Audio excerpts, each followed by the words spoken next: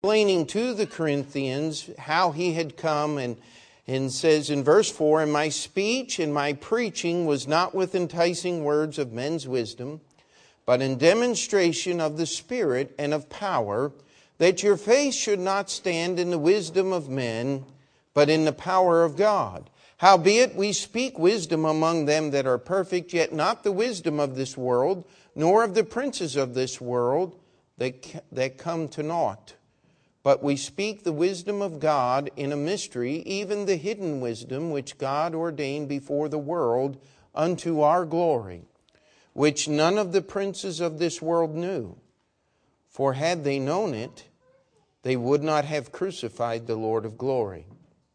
But as it is written, eye hath not seen nor ear heard, neither have entered into the heart of man the things which God prepared for them that love Him.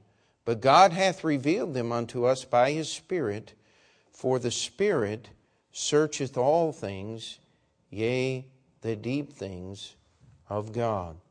Now, Paul was explaining that if the princes of the world had known who Jesus is, by the way, Jesus never was.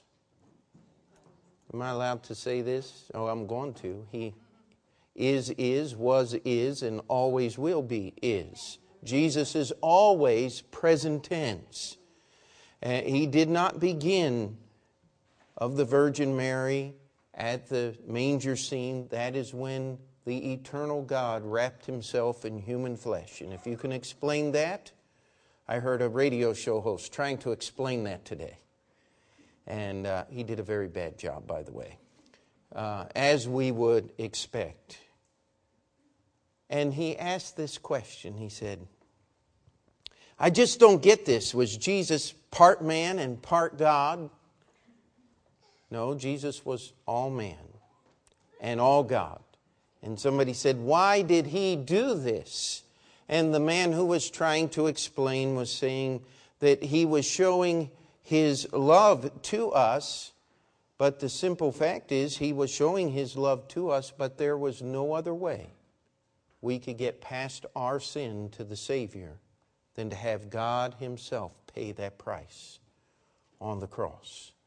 And so tonight, as we think of this time of year, as we think of the birth of our Savior, I want us just to think about this little phrase, "For had they known it." What about the innkeeper? Do you think if he had known who was going to be born in the manger in the stable out back that he would have done things different? I think he would have, but he didn't know. And so now we're going to have, I believe, Anita is going to sing Silent Night, that grand old hymn in Hindi. And so listen close as she sings tonight. The people who did not know who Jesus was, the faithful, were there. God has always revealed His word to those who are listening. And we're going to have Hannah sing, "Oh, Come All Ye Faithful." She's going to sing it in Russian. Pay close attention to the beautiful words of this hymn, because it talks about a couple of the people who knew who Jesus was when He was born. Mary and Joseph knew. And I want you to think about what they went through as Mary had to make that 65, 70-mile trip, 9 months pregnant, walking through the hill. And I don't care how many Christmas stories you've seen and pictures on the cards, there was no donkey. They didn't have enough money to provide transportation. It was a walk. And Mary did all of those things knowing that she was carrying in her womb God in the flesh. Joseph, we could spend the whole night on his faith, as he just believed the testimony of the angel in his dream and took unto him Mary his wife and did not ask any questions. He trusted in God, in God's word alone, and transported his family there and made the best that they could with absolutely nothing. Someone said God wanted His Son born in a manger so that no one, anywhere, anytime, could look and complain or say that God is above where I am and where I live. I can't think of any better definition of love than that. As God condescended to our level and allowed His Son to be born in the poorest of estate. But that night, have you ever met anybody who says we shouldn't celebrate Christmas as Christians? I meet them all the time. And my first statement is, if God didn't want us to enjoy Christmas, then why did He send the angels to tell the shepherds? He did. They knew who He was. And they walked from the Judean hillside there to see the King of Kings and the Lord of Lords wrapped in swaddling clothes, lying in a manger. And they told everyone who would listen who He is. But my question is, how many people listened? You see, had they known it according to Paul, they would never have crucified Him. Had they known who He was, He never would have been born in a manger. He never would have suffered the deprivation and the poverty and all of those things that we think about. But yet God did all of those things in His perfect plan. You can know who He is if you want to. And we'll be talking about that a little bit more. We're going to have 2 more songs. Oh, come all ye faithful. Again, this is going to be in Tagalog. This is our Filipino group. So all of those that are in that, if you'll come. And Carol, if you'll be ready as soon as they finish, come right on up and sing without an introduction, okay? So you be ready to sing. And she's going to sing Blessed Assurance in the Losai language. And so, turn back if you have your Bibles, or there's one in the pew there in front of you, back to the first epistle of Corinthians, 1 Corinthians chapter 2. And I want to talk just very briefly about 2 other groups of people that knew who Jesus was. In John chapter 6, we have Jesus giving a very confusing, not confusing as far as what Jesus presented. He was presenting the fact that He was the bread of life, and yet the men who were following Him misunderstood what He was talking about. And we've often said if it weren't the difference between eternity, it would be one of the strangest or funniest things in the Bible that the only passage Jesus was speaking of figuratively, they want to take literally. We do not take Jesus into our bodies by eating the bread at communion. That is a teaching of many churches, and Jesus said, listen, the words that I speak unto you, they are spirit and they are life. But many of the people who were listening to Jesus turned and walked away from Him. They didn't know who He was, who He is. And Jesus turned to His disciples and He said, are you going to go away too? And Peter said, to whom shall we go?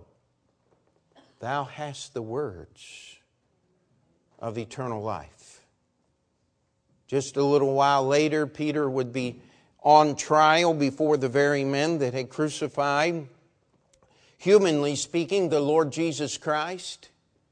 And he would say, there is no other name, none other name given under heaven among men whereby we must be saved, talking about the name of Jesus.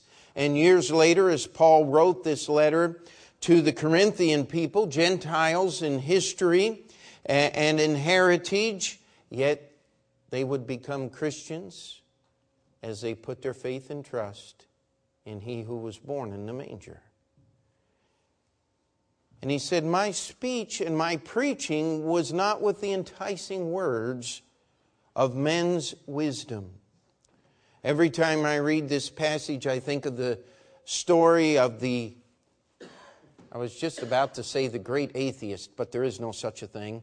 The well-known atheist, Aldous Huxley, who lived about 120 years ago, and he stood before a crowd and he would do all kinds of just incredible things, fantastic things. One of his tricks was he would take a pocket watch and lay it on a pulpit or a platform in which he was speaking. He'd say, I'm going to give God 60 seconds to kill me. And he would curse God out loud for 60 seconds and said, see, that proves there is no God. But one day, he gave the challenge to the crowd. He says, who can disprove what I say? And one old man just spoke up and said, Mr. Huxley, I can't answer all of your arguments. He said, but could you find me one man who believes the things that you teach, that used to be a drunkard and now is a father to his children and a husband to his wife? Mr. Huxley, could you find me one man who by your teaching removed himself from the depravity and degradation of the human race and is now living a good and clean life and helping others? He said, Mr. Huxley, if you could find one, I'll bring you 1,000 whose lives have been changed by the man who died on Calvary's cross. That's what Paul was saying to the Corinthians. He said, I'm not here to answer all of your arguments. I'm not here to deal with you after the enticing words of man's wisdom. But I want to know, what has your atheism done for you? Because that one who was born as a babe in a manger has changed everything about my life. Every good thing in my life has come from believing on Him. Could you say amen to that if you believe that with me tonight? He said, in demonstration of the Spirit and of power, that your faith should not rest in the wisdom of men, but in the power of God. You see, the disciples knew who He was because they were able to see and talk to Him. Do you remember Thomas who said, unless I put my finger in the nail prints and thrust my hand in where the spear went, I will not believe? And the next Sunday night, Jesus appeared and said, come on over, Thomas, let's get this over with. And Thomas fell on his face and said, my Lord and my God. And Jesus said, blessed are you because you believe what you've seen. He said, but how about those who believe without seeing? If you hear someone that says they've seen Jesus, don't believe them. The only way you can see Jesus today is through faith in this book called the Bible. By the way, it's not a blind faith. Because every fact in this book that I can verify, that I can check with historical records, has been checked and verified. And every one of them's been criticized over the years until they found the proof that the Bible had been right all along, because it always is. They wanted to argue about the governor of Syria when the taxing in Luke chapter 2 was taken out. And they argued and said, there's no way we can prove that this, in fact, we know who the governor was, until they found a scroll and found out the governor, Cyrenius, had served 2 different terms. I want you to turn with me for a moment to John chapter 20. John chapter 20. See, there's one other group that needs to know, that can know who Jesus is. And John describes this here in his book, John chapter 20, the last verse of this chapter.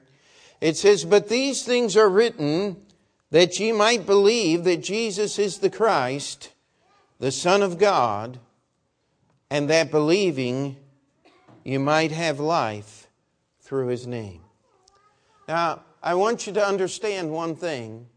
When Jesus came the first time, the vast majority of people who were living did not know who He is.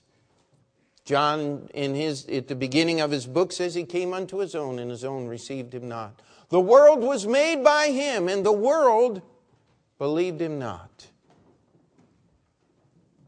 But you can believe in the Savior if you'll choose to believe in the Savior. It's that simple. You look at the people who knew. The people who knew Joseph and Mary. Mary was not just picked out as a single person. She had been living her whole life in purity and obedience to God's Word. So had Joseph. The shepherds were serving God and doing their work, and we believe that they were the shepherds who kept the sacrificial flocks. That's why the angels appeared to them and told them about God's great sacrifice. Simeon had spent his whole life living in the temple waiting for the coming of the Messiah. Is it a wonder that he knew who he was? Anna had spent 84 of her years fasting and praying in the temple waiting for the coming of the Messiah. Is it a miracle? Is it amazing that she would know who He is as a little baby? Absolutely not. Is it amazing that the wise men would know? The best that we can tell is they had a copy of Daniel's prophecy. That was the link. They had been studying God's Word. Is it amazing? No. Because when we are willing to seek Him, what will God do? I remember an old preacher said, if you'll just take the first step to Christ, He'll take a step towards you. But His steps are a little bigger than yours are. Amen? The disciples knew and believed on Him. And anyone who's willing to believe in His Word, don't let Christmas be about a baby in a manger. Let it be about the Savior of your soul. And all God's people said. Amen. And we would be amiss if we did not take just a few moments. And can we have them come back and sing that song again? If they would. And as they're singing that song, listen to the words. If you're here tonight and you're not sure about your relationship with God, that's what Open Door Bible Baptist Church is all about. We'd love to take this book and sit down and answer your questions and show you how you could know that He is your Savior as well as the one who was born in the manger. Amen? And as you look at all of the things going on in preparation for the Christmas holidays, you know what? Maybe it wouldn't hurt to just sit there in your seat and give a little praise to Him who gave it all. A great theme. It was just one little manger, but He gave light to all the world.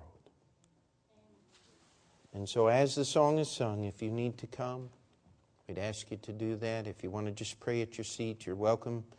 And when we're done, we're to have a word of prayer and we'll be dismissed. Father, we thank You for Your goodness and Your love to us. We thank You for the blessings upon our life and, Lord, the freedom that we can enjoy together here. Lord, we're thankful that we can meet together in Your name. We're thankful for Your Word and what it teaches us.